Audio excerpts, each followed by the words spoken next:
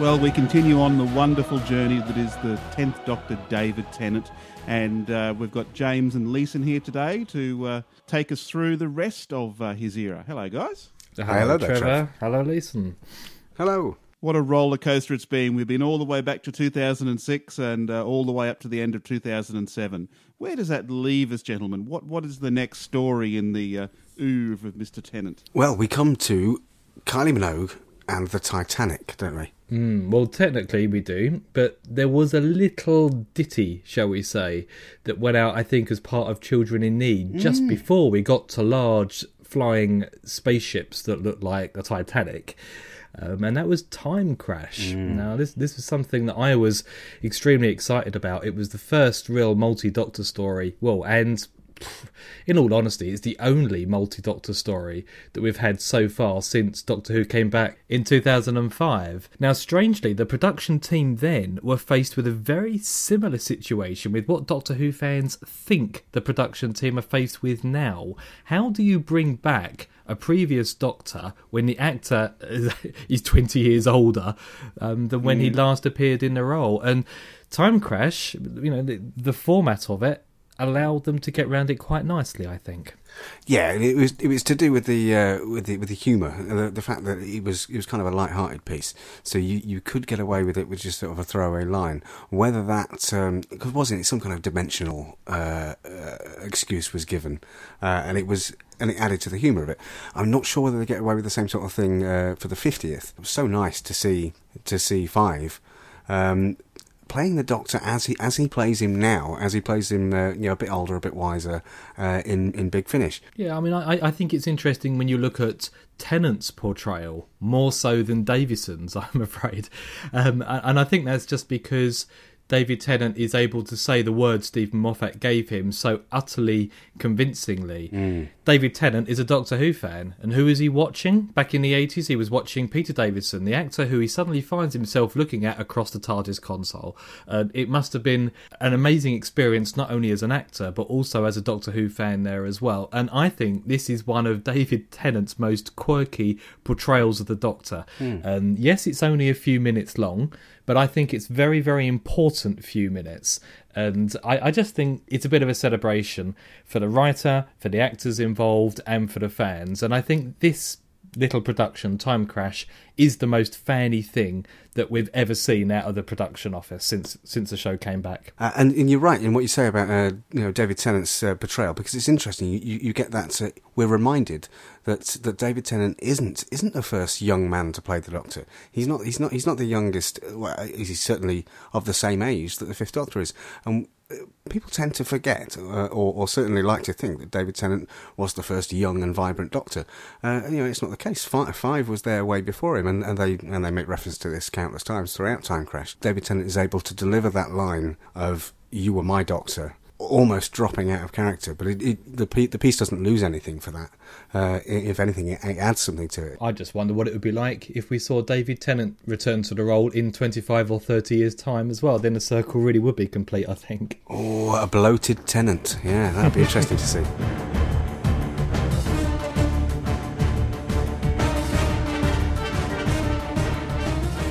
Got another Christmas special to discuss. We've got Voyage of the Damned, which was the 2007 Christmas special. So this was the first story that we'd had since Doctor Who returned that takes us over the hour mark. And was it worth it, gents? No. If you enjoy singing budgies, then yes. Otherwise, like Leeson says, no. It was interesting because we had the guest star in this story was very heavily promoted, Kylie Minogue. I mean, it was almost like she was the star of this story. She seemed to be getting more column inches and publicity opportunities than David Tennant did. Oh, exactly. And didn't it smacked of JNT stunt casting? I don't know, this has been said before. But I don't think at this stage in the revival of Doctor Who that anything like that needed to be done in order to raise its profile. And this is not to take away from a performance, which was, it was perfectly reasonable. But it wasn't anything spectacular. No, it didn't add anything that wouldn't have been there if it had been an unknown that was playing it. I think it was a fairly clear indication of the way that Russell T Davies wanted to take the show at that point, and it was pretty much to emulate J&T's approach to marketing. Now, if you remember back in back in the day. Planet of Fire, I seem to remember. Peter Davison dressed up as James Bond and had Nicola Bryant as the Bond girl draped over him in various different poses. And surely David Tennant in a tuxedo with Kylie Minogue on his arm isn't a far cry from that. And I'm beginning to wonder whether or not that was a deliberate thing as well. I think Russell T Davies got caught up with the show without getting heavily involved in the stories towards the end of his era. And I think that's what we saw quite clearly in Voyage of the Damned. And Leeson, you mentioned it a couple of episodes ago in Russell T Davies' book A Writer's Tale. He basically talks you through, bringing the story from the inside of his head onto the pages. And that process is fairly chaotic, the way Davies describes it. And I think you can see the things that he talks about, or the emails Benjamin Cook about whilst writing that story, aren't big plot elements. They're, he talks about, how wonderful it is that we've got Kylie and what a boost for the show she's automatically going to be, almost irrespective of what the story is like. And I just wonder whether this was the beginning of, what eventually led to stories like Journey's End and The End of Time. The thing that stands out, irrespective of what approach RTD took to writing and the development of the 10th Doctor's character, are the performances. I mean, some of the dross David Tennant had to work with was terrible. It was really, really hard. And yet his performances, particularly in Series 4 that we're going to be discussing, and to some extent the specials as well, has never been better. I think people look at him and say, I'm really bored of Tennant angst and all the rest of it. But I honestly think, looking at those scripts, you weren't going to get a better performance out of any actor than Tennant delivered. It's the aspects of the characterisation which always sort of jarred with me. Tennant's performance is always flawless. It's always top notch. He always gives 110%. And like you said, James, it's often the material that he has to work with which lets the character down. It's in no way the reason I am not a fan of a big fan of the 10th Doctor is the characterisation, not the performance. Well, just briefly talking about Voyage of the Damned, of course. This was the Russell T Davies era third stab at doing a Christmas special, and I honestly think they don't really have it right, even after their third go. There's stuff you can actually be really offended by in this story, I found. There's jokes about fat people, there's jokes about short people. It seemed to be really out of step with, I suppose, what a Christmas-type special should be. Yeah, I think you're right, actually. And it's not for the first time that Russell T Davies has gone for those, what you might say, soft targets. We'll call soft targets. I think when you look at Season 1, you got the Slovene, and that's all about larger people and problems with flatulence. Then you got Voyage of the Damned with the two characters. I think the female character's name was Blom or something, and I can't remember the guy's name. But you're right, there was a lot said about their size. And when you look at episode 1 of season 4, Partners in Crime, it's all about weight loss, which automatically means that they've got to engage a whole load of larger actors. So people said Russell T Davies had lots of different agendas, but did he have a gay agenda? Did he have an anti-religious agenda, or particularly anti-Christian agenda? I think the most obvious theme is that he liked writing about larger people at their expense. He has a diet agenda. Yes. Well, I never really got that it was sort of poking fun. I suppose with the adipose, I suppose it's a modern issue. But I suspect that was where he was coming from. That obesity is a modern issue, and he was thinking, I'll try and weave this into a Doctor Who thing. I never really got that he was being cruel in any way. Oh, I think he always had an element of comedy in those characters. I mean, they weren't just additional characters. There were people who had either funny lines or, they in Partners in Crime, some of them died because they were fat, because that's what the story was about. But people do die because they're fat. I don't think this is... it's not... a Saturday Tea Time with little cute blobs popping out of them for comedic effect. Yeah, why not? I mean, it's highlighting a serious issue. But I didn't feel there was any malice in it. No, I think malice is too strong a word. I wouldn't go there. But I do think he does poke fun at all manner of subsets at times. He's got no problem with stereotype humour. And I think that's fine to a degree, because part of it is quintessentially British, perhaps, as just within our national psyche. We like laughing at stereotypes, and generalisations are funny, apparently, and that's what we seem to think. But I'm not so sure whether or not they deserved such a prominent role, particularly within one writer's stories. But Partners in Crime, for me, I mean, let's talk about what the main thrust of this particular episode was. We're into 2008 now, after a 4 or 5 month break since Voyage of the Damned. We get another new companion at the beginning of a new series, and I think when you've got the quality of someone like Catherine Tate, Freema Agyeman is almost certainly going to be written out. Now, I don't know whether or not she was contracted purely initially for season 3, or whether the plan was to keep her for a little bit longer, but either way, she had to make way for Catherine Tate. There was no way that she was going to share the same screen with another companion, I think, and hindsight's wonderful, but I'm remarkably pleased that was the case. A lot's been said about the wonderful Donna Noble playing alongside the 10th Doctor, and it's a shame Tom can't be here today, because he would be the biggest fan of Donna Noble, because I think she was a breath of fresh air for the series in terms of the way they are characterising companions.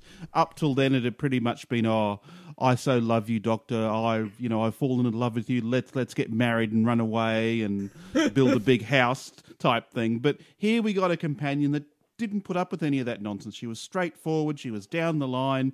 She told the Doctor what for. And that series 4, I think, has the most interesting Doctor companion dynamic of his entire run. I agree completely. And do you think they would have gone for a character like Donna had Catherine Tate not turned out to be available? Well, I think, like with any actor or actress that takes on that sort of role, they play to their strengths. And I think they knew that Catherine was capable of delivering that very strong performance, someone that wouldn't put up with any nonsense from the Doctor. So most definitely. And I'm sure they had her in mind probably all the way through Series 3, knowing she'd be there in 2008. I think they certainly wanted her to come as a regular companion, or come back as a regular companion, but I don't think it was even rumoured, and till at least 6-7 months after The Runaway Bride had aired, and then you had all of this concern within fandom that she was going to play. Again, I've completely forgotten the name of the character that she was famous for, the comedic character that she was famous for playing, the one who always said bothered. But she created huge consternation, or her casting created huge consternation throughout fandom. And it wasn't until Partners in Crime had finished airing that people had thought, actually, yeah, Russell T Davies has done a really good job in developing a fairly one-dimensional character that we saw in A Runaway Bride. And I remember thinking Partners in Crime was the best season opener, that we'd seen up to that point, at least, anyway. And I really enjoyed the comedy that Tate brought to the show. It was really promising start. Yeah, absolutely. And I think Russ Davies, he wins on 2 counts by bringing Donna Noble back. And firstly, because of the casting and fabulous casting. You couldn't ask for a better person to play this, what is to be the new foil for the 10th Doctor. And secondly, on the characterization, because the aspects of the 10th Doctor's personality which jarred with me, which elicited an emotional response from me, which was probably intended. The fact that he was so full of himself, the fact that he was wisecracking, he wouldn't take things. He would often not take things too seriously. At times, would have sort of darker moments where he would show that he appreciated the severity of the situation. But there was this idea that he was quite frivolous in the way he went about things. Rose fed off that, and she was young, and it was like the kid who hangs around with the school bully. I'm not saying that the 10th Doctor is a bully, but he would say something funny and frivolous, and she would sort of grin and be, isn't he marvellous? And you had that dynamic. Then you had the unrequited love dynamic with Martha, which as I said before, probably seemed like an interesting way to take it, but didn't work. And then you have the perfect foil for the 10th Doctor. As you say, Trev, someone who doesn't take any of his nonsense, who doesn't think that he is, the best thing since sliced bread, and will openly cut him down as he's mid-flow, talking about how brilliant he is. And to me, this was everything I wanted.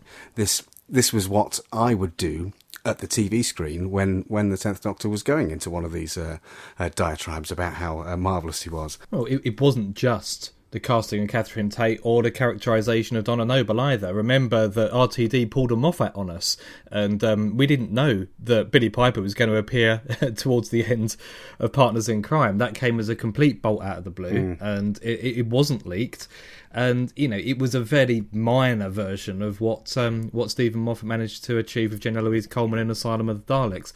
But it's not just that. I mean, this entire season, considering you've got someone as stellar as Catherine Tate in it, you've also got a whole load of other companions. You've got Martha, who makes a return, sadly. That probably was more of a kind of bad feeling, I think, on Russell T Davies' part. He probably thought, well, okay, Freema, we gave you the elbow to get Catherine Tate in. Now you come back and I'll give you a few Torchwoods later as well. Wasn't she awful? She was... She absolutely awful in that story. Well, I think she was really bad in... Yeah, if you're talking about the two-parter, Sontaran, Strategy and Poison Sky. Yeah, and that's because they completely... I mean, you touched on it perfectly a couple of episodes ago. They gave Martha a leading role in the military, which she simply couldn't pull off. No one would believe that character could do it, and that isn't to criticise Freema Agyeman. I mean, she wasn't going to be able to act convincingly given Martha's story in those two episodes. Where I was going just before that was that you're also introduced to Bernard Cribbin's character, or reintroduced, should I say, because we saw him as well for the first time in Voyage of the Damned. We get Rose being the bad wolf of the season. She keeps on turning up, and we're introduced to River. So this series is littered with, really big characters. They're not extras. These are people who come in, already got a history in the show. So this is RTD really writing his swan song throughout all of this season, all of this year. He's bringing back things and he's celebrating them. And I think that's why Journey's End fundamentally doesn't work, because it is just a celebration of all of his stuff. And I don't know when he wrote it, whether or not he knew what was planned for the following year. Because he had to try and do it all again at the end of The End of Time Part 2. But for me, for all of that, and for how busy Season 4 is, this is by far and away my favourites of the first 4 years in terms of the collection of stories. They're very, very different, and with the exception of the finale and the story that we've already mentioned, the Sontaran two-parter, then I'm very keen on all of the episodes, all of the stories that we get in 2008. It certainly brings a new sort of consistency to a season, and maybe that consistency is entirely subjective. I mean, in fact, it definitely is. I'm sure there are people that find earlier series more consistent in their storylines. It just depends on what you're looking for out of a Doctor Who season. But certainly for me, this is consistently strong. Well, you're certainly right in terms of consistency of quality, but the reason why Season 4 I think is so good is because of its inconsistency in kinds of story that it tells. I mean, you look halfway through, you've got a story that I can't wait to discuss with Trev, because I don't actually think I've ever talked about the Unicorn and the Wasp with him live on a podcast before. I've sat there and listened to him, but I've not actually discussed it with him. But then you look at the story preceding that, just before it, The Doctor's Daughter. David Tennant, some of his strongest scenes in his entire run as the Doctor are in The Doctor's Daughter for me. Midnight is an absolutely fascinating episode that came out of, I think, another script falling through. Turn Left, once again, a Doctor Light episode. This is RTD saying, actually, I can do a really good Doctor Light episode. Take that, Stephen Moffat, and take that, Blink. And I think because of that, it just works. Along with the actors they managed to attract, Peter Capaldi in The Fires of Pompeii, incredibly scary. And Karen Gillan actually has a much larger role to play in that story than I remembered her having. And I managed to watch the first 2 episodes of this season in readiness for this discussion. And I'd forgotten how scary The Fires of Pompeii is. It's really quite gruesome, and it borders on horrific, I think, at times. And I remember, I normally watch the episodes with my wife, and this was the very first episode that Angela said halfway through, I'm not going to watch the rest of this, I'm going to have bad dreams, and this is a fully grown woman. But that's when I thought, great. It hits a lot of Doctor Who buttons, or my Doctor Who buttons, in that, as you say, James, it shifts around, it tries interesting things, it does different things from week to week, and they work. And it has the historical element with the fires of Pompeii. I mean, there's lots of truly historical stuff in there. I mean, it's an historic thing that happened. And Russell T Davies does, although he's not the writer, but he's in overall control of what's put out.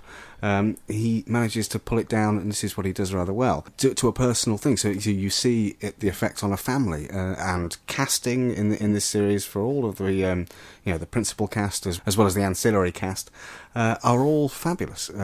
Peter Capaldi, what a coup! There are lots of coups. Bernard Cribbins, as a recurrent character, is a coup. This series is fabulous. There is one bad thing about the fires of Pompeii, What is it? It's the first time the dreaded phrase "fixed point in time" was mentioned. Ooh. Now, we hadn't heard it before. I'm pretty certain we hadn't heard it before anyway. And why is it so dreaded? Because it doesn't make any sense, and it's probably the last grand RTD-ism. I don't know. Why doesn't it make any sense? Go on. It's not that it doesn't make any sense. It was applied inconsistently, and I think even at its worst, it was applied when it was convenient. We have a certain element in the story which requires them to say, no, we can't change it, therefore it's a fixed point in time, but then they would ignore it in other respects. Fixed points in time are an incredible plot cop-out. You need to have them if you're going back to an historic event which has happened, that we are aware of. A genuine historic event. There needs to be a reason as to why the Doctor can't prevent that event from happening. But they'd done that anyway. They'd done that by saying if the Doctor didn't cause the volcano to explode, then events wouldn't follow along the natural timeline. You didn't need to have some guff about it being a fixed point in time. It must happen, therefore it must always happen. And I do feel, I do feel quite bad towards RTD on this, because this is the one thing that Stephen Moffat did pick up on. And of course, you've got the fixed point in time at the beginning of The Impossible Astronaut down at Lake Silencio, and that still never really made sense. And Trevor is absolutely right. It was applied inconsistently. It never really made sense. It seemed to be much more of a convenience the more it was used, as opposed to a genuine clever MacGuffin.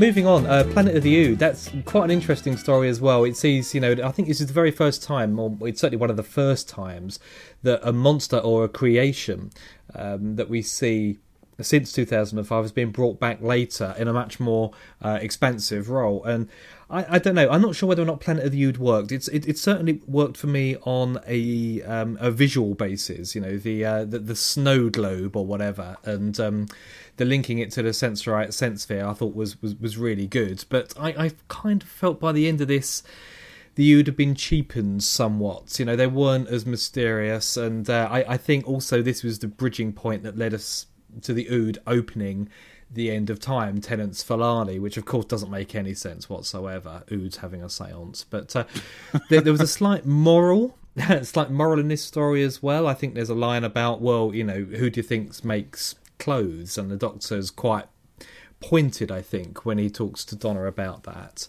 They're talking about slaveries, but on the whole, it's a little bit of a letdown after what I think possibly was the pinnacle of this season in the preceding episodes in Pompeii.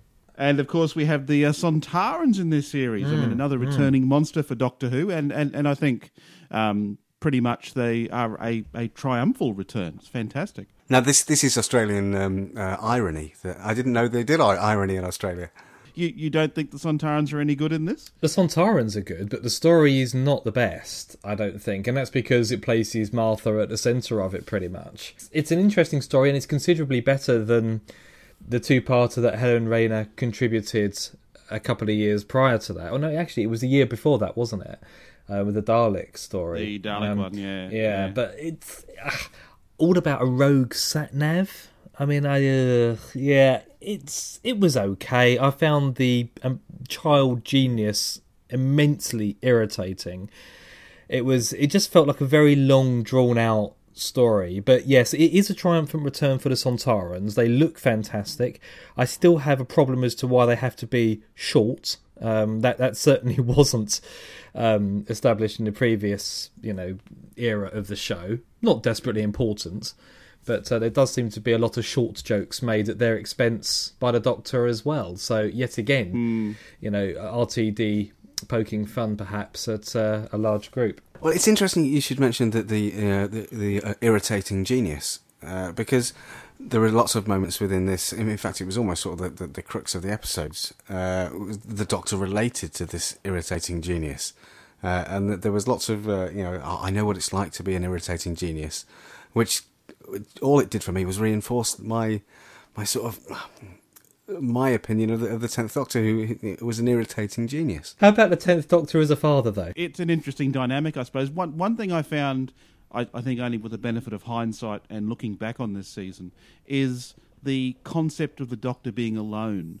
the loner Doctor travelling on his own. And even though Series 4 did have Donna with him for the entire season, I still think they were weaving in elements of the Doctor starting that journey towards being an outsider, Absolutely. towards being a loner. Yep. And I think there's tons of things they throw at him in, especially Series 4, where even though he's surrounded by people, there's still elements of what if the Doctor was alone? He's going to be spending more time on his own. And even the Doctor's daughter has that. It has the Doctor coping with the possibility that he does have a daughter. And we got a little bit of that as well in Silence in the Library Forest of the Dead, where he had to deal with the loss of River, even though he never knew her. And we had it in Turn Left, and we certainly had it in spades in stories like Midnight. No, I think you're absolutely right. And I think this is one piece of evidence that you can use to say that Russell T Davies actually did have a plan, at least for this season and the following year as well. Because, of course, all of the specials see the Doctor in that state, Trev. I mean, you mentioned that he was becoming darker. He was beginning to think, well, perhaps I shouldn't really have a companion around because something always goes wrong. And, of course, the trauma of having to basically delete all of Donna's memories at the end of Journey's End was just too hard for him to deal with, and therefore we get all of the specials and the Doctor being on his own. So yes, I think you're absolutely right there. And it was a fascinating way for him to go as well, I have to say, because we hadn't seen the Doctor really be that introspective. I mean, Lisa, you've dwelt a lot on the 10th Doctor being smug and arrogant and not a particularly pleasant individual, but he's also very self-obsessed. Oh yeah. And I think if you look towards the end of this era, or his era, even his last words, "I don't want to go." I mean, I'm not quite sure how much of that was Russell T Davies speaking through the character, and they were basically saying, this is the death of the character here. Yes, it does work because of the way the 10th Doctor is, and they were certainly building up some very negative qualities within that character. But I think people do overlook a lot of the really good aspects of the 10th Doctor as well, and I think, Trev, you can talk about this in spades. He had a great sense of humour, as the Unicorn and the Wasp demonstrated. Oh, you led me into that, didn't you, Mr. James? I'm not sure whether I should rise to the bait or not, but yeah. He has a wonderful sense of comic timing, David Tennant does, and even in stories where one could argue it is an even more serious tale, like the Sontaran stories, like Silence in the Library, there's still that sense there that he can keep things bubbling along with the odd quip and just his overall general energy. But as you were trying to lead me to, James, sometimes I think they go a little bit too far.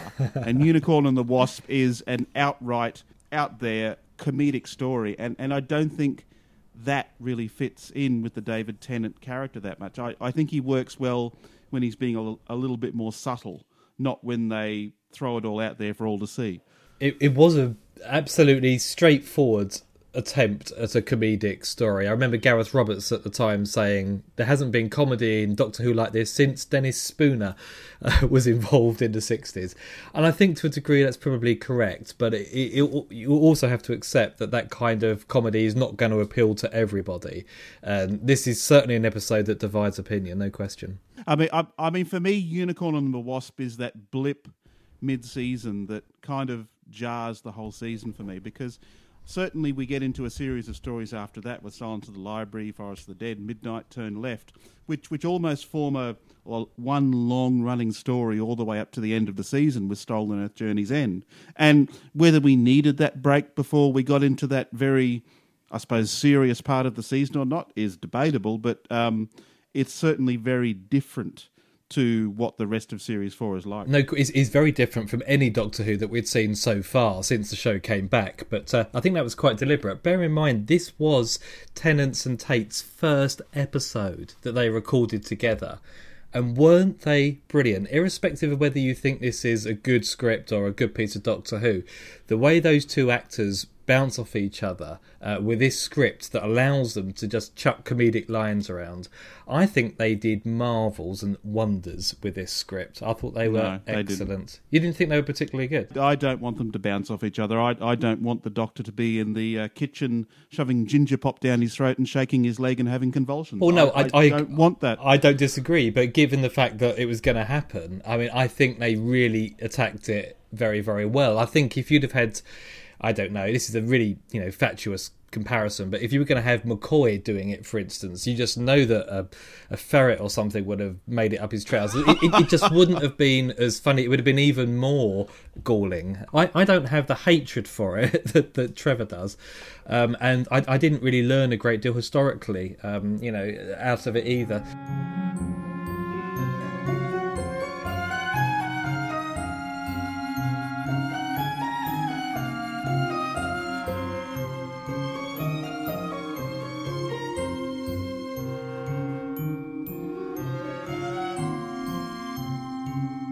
Well, let's get away from stories that concern giant wasps hiding inside priests and get on to the meat and potatoes of this season. And the next story, Silence in the Library, Forest of the Dead, the two-parter, introduces a character which I think even today resonates throughout the entire series. River Song. Of course. And one wonders how formed Moffat's ideas were, and there's been oodles of speculation about that in the past, but even on this podcast. And I just think this is a classic Doctor Who story. You've gone from what you can describe as an experiment the previous week to classic Doctor Who. This is Doctor Who as it should be told in the 21st century. As far as I'm concerned, it was a brilliant piece of storytelling, fantastically directed, I think, as well. The combination between Stephen Moffat and Euros Lyn had already been well established, and I just love this two-parter. I watch it now. I look at Colin Salmon's performance. I look at Alex Kingston's performance and wonder how she can keep such a consistent set of performances when you consider how many more times she reappeared in the show as the same character, and that clearly she had no idea that's what she was going to be doing. I just think it was really, really good. It stands up now, and I really enjoy it. Okay, we then move on to what is 18 months or 8 episodes full of Russell T Davies episodes, and it's kind of disappointing for me, I think, when you consider how good season 4 has been up to this point. I mean, we'd only had one RTD script, and that was right at the very beginning of the season. But let me come back to Midnight. Now, this is the budget episode, if you like, because it is fundamentally televised theatre. It's been a long time since Doctor Who has set an entire episode on one set, basically. I mean, there's a couple of setting up shots at the beginning and at the end, but the majority of it is on this spaceship or this basic futuristic bus. Yeah, pretty much. Lots of people love Midnight. Lots of people don't like it very much, and I think I have to say I go towards the latter of those two opinions. I find it a little bit cringeworthy, particularly the setup. Lots of very cardboardy, predictable characters. I think it's a really, really bold story for what it tries to do, but I think sometimes that people miss the point of it. That, well, certainly from my perspective, this story sets up that the Doctor is someone that no one listens to. He doesn't have the authority in this story. That authority has been taken away from him by the events of the story. For me, that's something that typifies the David Tennant Doctor throughout his era. I've never really considered David Tennant to be a forceful, commanding Doctor. He's not like a Tom Baker or a John Pertwee that can enter a room and command it instantly. And I think Midnight is the realisation of that for me, that the series is saying 10th Doctor is not a man that takes the situation instantly. He's often at the periphery of many things. Yeah, I think it's the first time we've seen the writers play with the 10th Doctor's lack of authority, because, again, as Leeson has already said, he's very quick to say how brilliant he is and how fundamentally fantastic he is in every crisis, and yet all of a sudden we're seeing the situation where nobody listens to him, and that is pretty much the 10th Doctor's major fear, I think, because behind every gobby individual there's usually a fairly insecure person, and I'm talking about myself perhaps there a little bit as well. And yet when you get to the crux of this story, not only is the 10th Doctor not listened to, but he loses his ability to speak. You know, he loses control of himself, and that must be a terrifying concept. And I think that's what a lot of people, well, it is a terrifying concept, and that's what a lot of fans, a lot of people latch onto and say that they love about this story, because it's simply not examined in any, as far as I'm concerned, even in classic Who. It's the first original thing that Doctor Who had done at this point. I think, too, Midnight's one of those stories that certainly is part of the whole loner Doctor arc. Like, even though he is surrounded by people, he is very much alone in this story. And I think that feeds into his general demeanour and manner that leads him to travel on his own by the end of Series 4. He just feels he doesn't have the confidence to travel with anyone anymore. Yeah, it just continues him along that journey. And it's a very dark story. And when you compare it and contrast it to the story that we started off talking about, what seems like 100 years ago, Voyage of the Damned, you know, that's a very dark story too, but you got, for some reason, a very bouncy, buoyant Doctor, and there are some scenes that you're meant to celebrate just because he's the Doctor. You know, I'm a Time Lord, I'm 903 years old, I'm going to save everybody. All of a sudden you see this fall, of that Doctor, where he can't save anybody and he's utterly reliant on somebody else. And yeah, as we've already mentioned, Trevor, you're right, this is his journey to a dangerous Doctor, a Doctor who thinks he's better off on his own. But it's all of a sudden the audience is shown what the universe is like without the Doctor in the following story, in Turn Left. So, you know, you get two different stories, very well thought out once again, I think. You know, the Doctor loses all of his authority in one, and all of a sudden the universe loses the Doctor in the following story. And you look to see, you know, in both scenarios, the outcome is devastation. And I think that really does kind of bolster up and enhance the character of the 10th Doctor, despite the fact he's impotent in one and absent from the other. I think, again, Turn Left is another interesting idea for Doctor Who.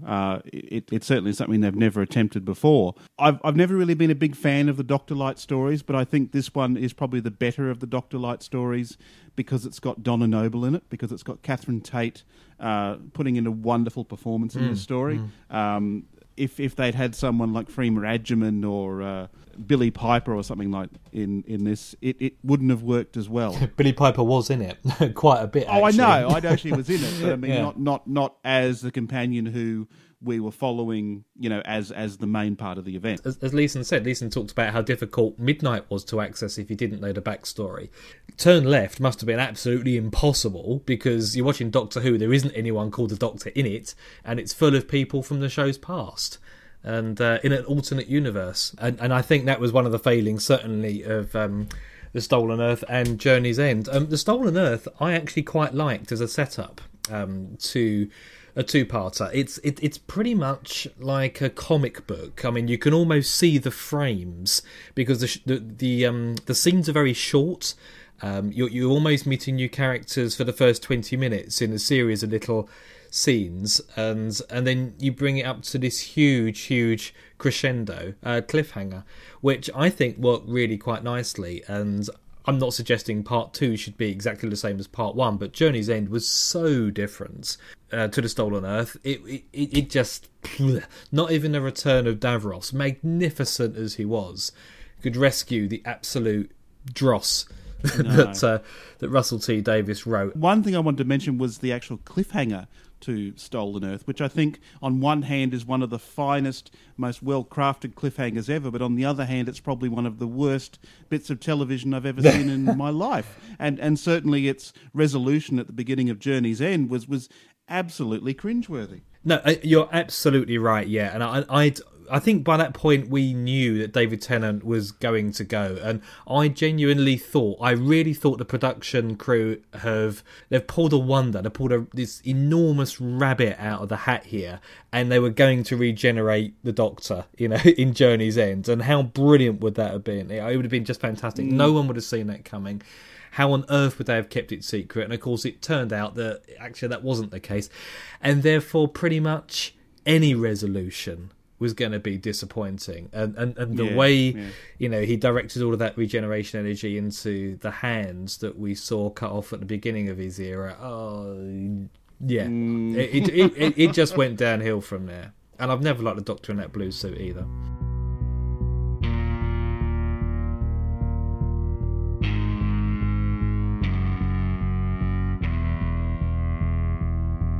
And so to Stolen Earth, Journey's End, where we see the incomparable Julian Bleach as Davros. Oh, he was absolutely superb. I mean, I kind of really hoped they were going to bring back Terry Malloy, because he still plays Davros for Big Finish, and there's no reason why he couldn't, presumably.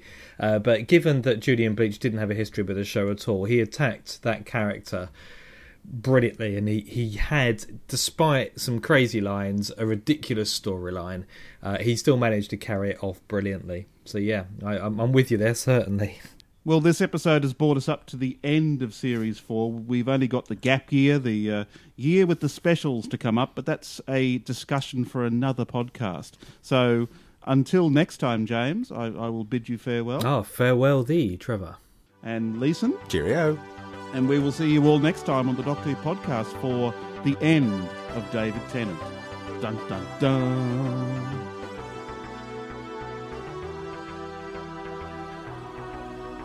Hey, listen. James, yes? Have you heard? Have you heard? I think I've heard about it. I think I saw it on the internet. Is it the same thing that you've heard? I'm almost certain. You must be thinking about the second Big Blue Box convention happening on Saturday the 16th of March 2013. 10:45 a.m. until 7:15 p.m. At the Trinity Theatre, Tunbridge Wells. No, I was thinking about something else, but I'm thinking about that now. We're going to get an opportunity to see Louise Jameson, Sarah Sutton, Dorian Fisher-Becker. He was that blue head, How are they going to interview a head? Well, it would be relatively easy, wouldn't it?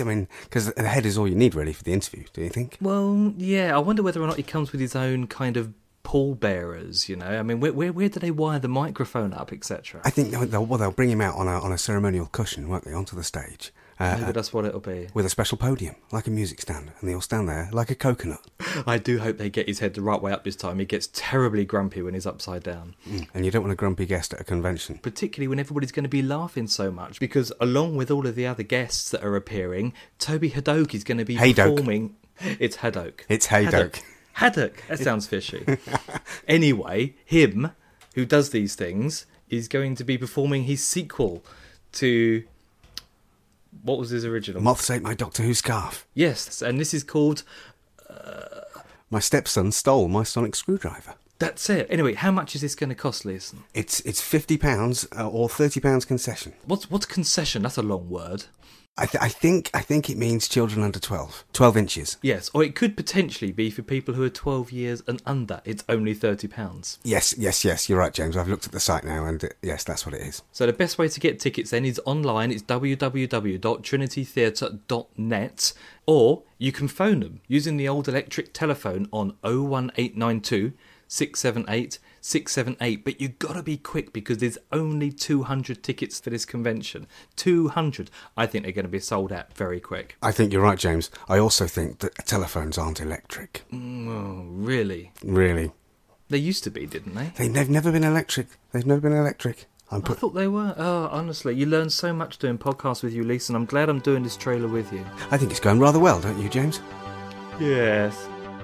Make sure you're there. The Doctor Who podcast will be there, and we very much look forward to seeing you at Big Blue Box 2. That was the Doctor Who podcast, which you can find at thedoctorwhopodcast.com. If you have any feedback, please send it in to feedback@thedoctorwhopodcast.com. You can also find us on Twitter, Facebook, and via the Doctor Who podcast forums. Thank you for listening. Take care.